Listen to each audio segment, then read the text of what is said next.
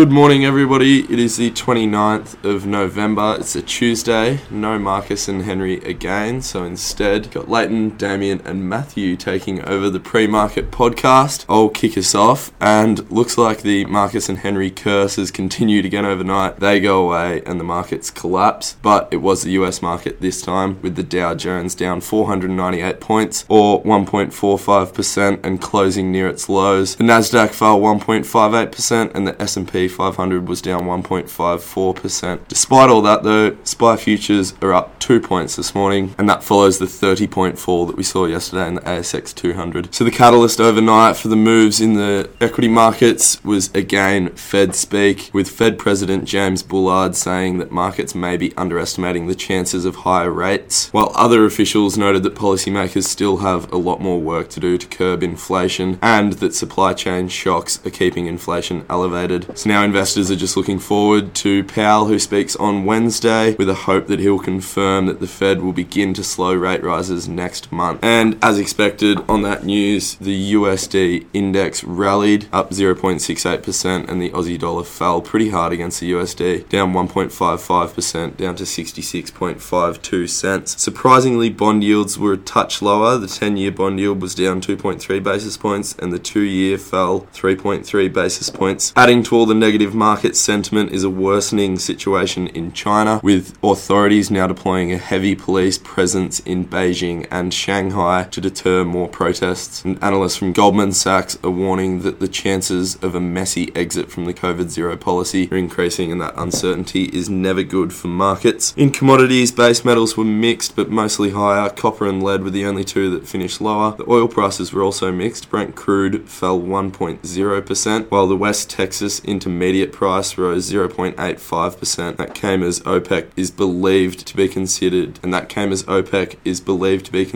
deeper output cuts as the market continues to falter. Coal price was back up 3.46%. Gold was down around 1% on that rising USD, and iron ore prices were also a bit mixed. US markets fell around 1%, but daily and iron ore futures rose around 1%, and Bitcoin continuing to fall, down another 1.8% as another exchange filed for bankruptcy. I'll now head over to Damien for some of the headlines overnight. What have you got there for us? I think you basically covered most of it in that. Apple has threatened to yank Twitter from the Apple Store. BlockFi, the crypto lender, has gone bankrupt. China protests continue and creating a dilemma for Xi whether to back off or not on the COVID-0 policy. Cyber Monday sales hit 11.6 billion as shoppers go discount hunting. And Russia will not halt strikes until it runs out of missiles, according to President Zelensky from Ukraine. And the EU fails to agree on Russian oil price caps as Poland wants a lower price. Thank you very much, short and sharp. And Matthew, you've got what's on the docket today for us. Nothing domestically, Leighton. It's pretty blank in Australia. In the US, we do have the Consumer Index for November, House Price Index for September, and Red Book Index for November. In the corporate front in Australia, we have Collins Food Limited's half-year results today, and three main AGMs today, which are Ramsay Healthcare, Lynas Rare Earths, and Lake Resources. No major ex-dividends today. Grain Corp probably the biggest, and Aristocrat Leisure is going ex-dividend tomorrow. And that's about all we've got this morning. We'll touch back in a bit later with the morning meeting podcast. Until then, have a good day, members. Thank you.